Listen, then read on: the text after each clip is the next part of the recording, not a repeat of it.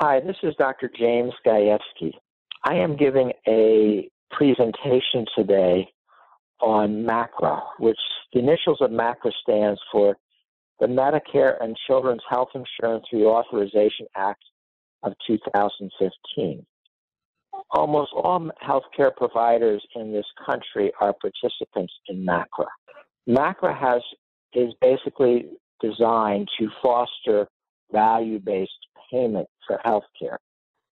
We all know that we have excessive healthcare spending in this country, and there's a desire by almost everybody to rein in the costs of healthcare.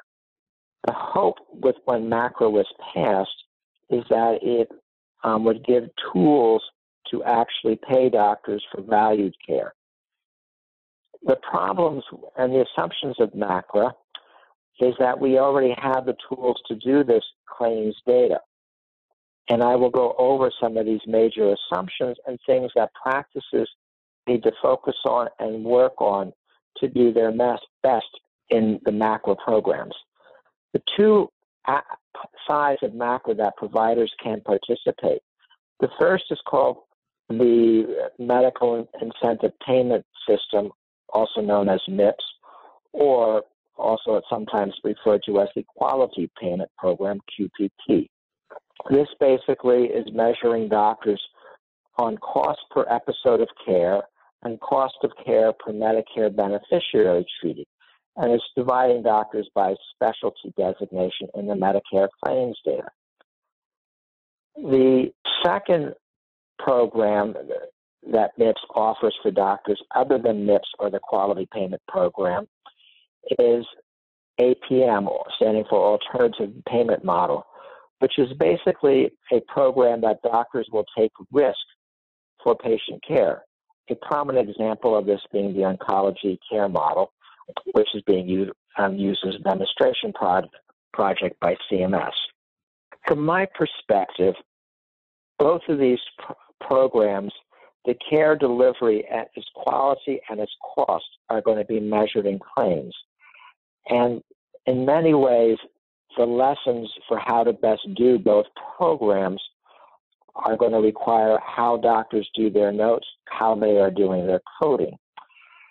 The good news since my prior lectures, and with the assumption that the 2020 proposed physician fee schedule is actually approved around Thanksgiving time 2019, is that evaluation and management services, the levels will be determined, have it with an option of being solely determined by medical decision making. This will be good because this is where the documentation will be done. The reason that MACRA is going to be becoming important and the tools are the same for both MIPS and APM, is that both are highly dependent upon acuity adjustment to measure performance or know the population for which you are taking risk for. And the only definitions of those acuity will be diagnoses and things that show up in claims data. So MACRA has its first and foremost assumption that episodes of care will be defined by the tools of claims data. This includes the DRGs, diagnostic related groups, the APCs used for outpatient hospital treatment, which is ambulatory payment, the CPT codes that define healthcare services, the diagnostic codes in ICD-10, and the MCC and HCC edits that are utilized by the Medicare Advantage programs for determinant of acuity adjustment, as well as the healthcare procedure coding level 2 codes for certain durable medical equipment, drugs, orders, and things like this, period. As almost everybody on this audience is aware, all of these tools and coding systems were developed for other purposes, and we are going to be adapting them for a new purpose.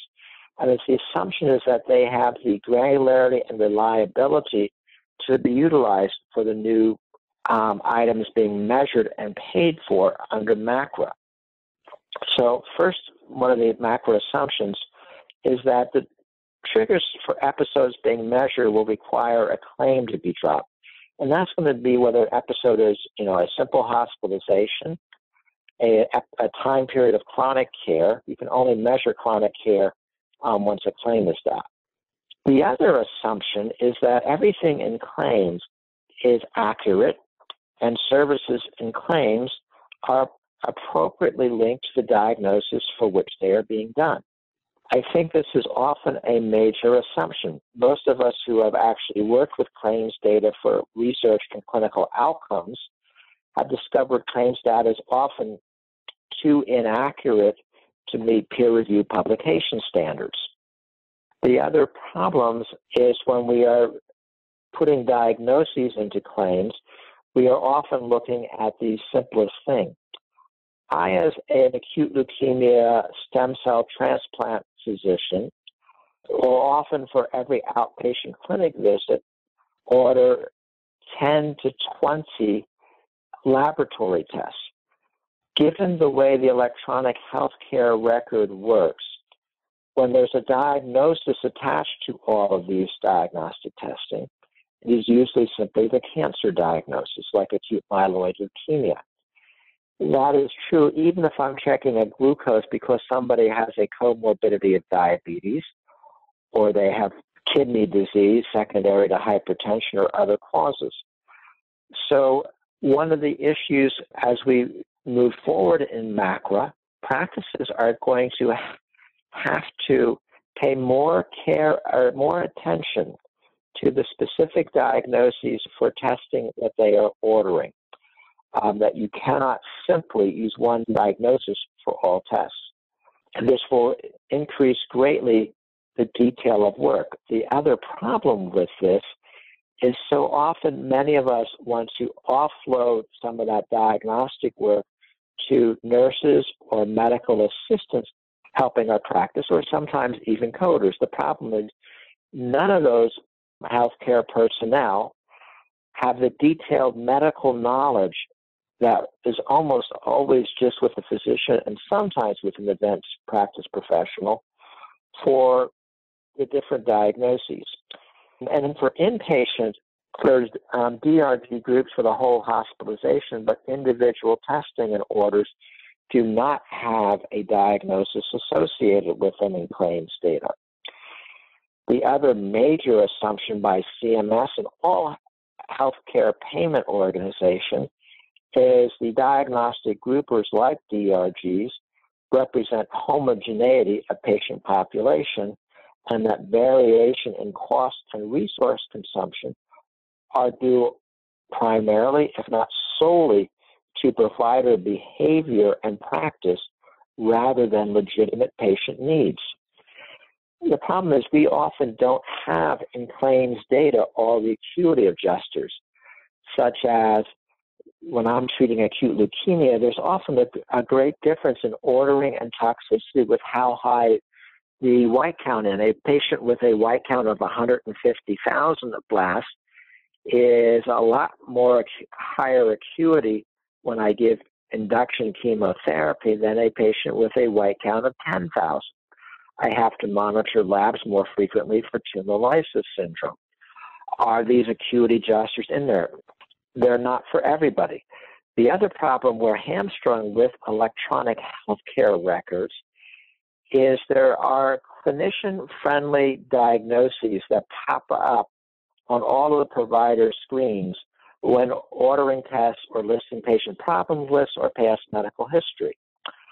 These clinician-friendly diagnoses are not accurate ICD-10 coding. One of the discoveries that I made through looking at various institutional electronic healthcare records, which were all the same brand of electronic healthcare records, is, for example, in one of my systems, when I abbreviated for acute myeloid leukemia, AML, or spelled it out, that add-on software mapped it either to AML in remission or AML in relapse. They have very different costs, but the user-friendly diagnosis didn't distinguish that. Other places, though, this plays a greater role was for things like steroid-induced diabetes. For me, as a provider who often has to give high-dose steroids either for treatment of cancer, prevention of hyperemesis from chemotherapy, or for other complications of therapy, steroids induce diabetes that is refractory to oral hypoglycemic agents as well as insulin. My intention when I put in a diagnosis of steroid-induced diabetes, that what I'm creating is a diabetes that doesn't respond to therapy. The problem is this add-on software in some systems maps this diagnosis to adverse drug reaction steroids, which is technically true in one sense, but it does not convey the diagnosis that I was originally trying to do, which was diabetes. The other issue is how diabetes is measured, often by renal complications, cardiac complications, neuro complications. But does ICD-10 coding really give us a good descriptor for patients whose diabetes just doesn't respond to therapy?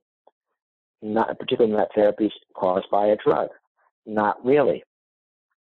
Essential for all these measurements of cost or even prediction of what kind of risk you are inheriting with a population, we need not only detailed major diagnoses of all the patients, things like their cancer diagnosis, they have diabetes, COPD, coronary artery disease, but we also need acuity modifiers. Most of us have not always put those acuity modifiers in. For example, for chronic obstructive pulmonary disease or asthma, the most severe cases are patients who retain carbon dioxide or CO2 retainers. They have an altered acid-base map with a respiratory acidosis. These sort of detailed acuity adjustment diagnoses need to get into claims so that we really understand the risk that of patients the doctors are treating and their acuity, because starting in 2020, CMS will be publishing our cost per beneficiary by physician, by specialty, as well as our outcomes for cost for individual episodes of care. Getting all these acuity adjusters will be important. What's also an assumption by MACRA is the outcomes for one disease are not impacted by therapy for other diseases. We all know this is a problem. We know this is a problem, again, when I'm treating cancer, I may be creating diabetes, again, using a steroid model. And so my use of steroids to treat cancer will make the diabetes out of control and problematic. MACRA did not come up with good methodologies for dealing with treatment for one disease exacerbating the other disease. The other great assumption about the MCC and HCC cost edits and acuity adjusters is that they're for the interaction of just two diseases, so COPD and coronary artery disease.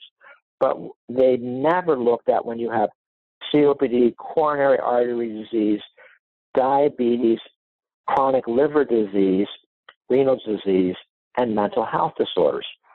No system has ever acuity adjusted for 3, 4, 5, 6 organ systems in dysfunction. And yet for the elderly patients, that is often the most common. We've learned of late, particularly with all the chimeric antigen receptor T-cell therapy data, the problems of new therapy and how to deal with that in these cost measures. These are a problem.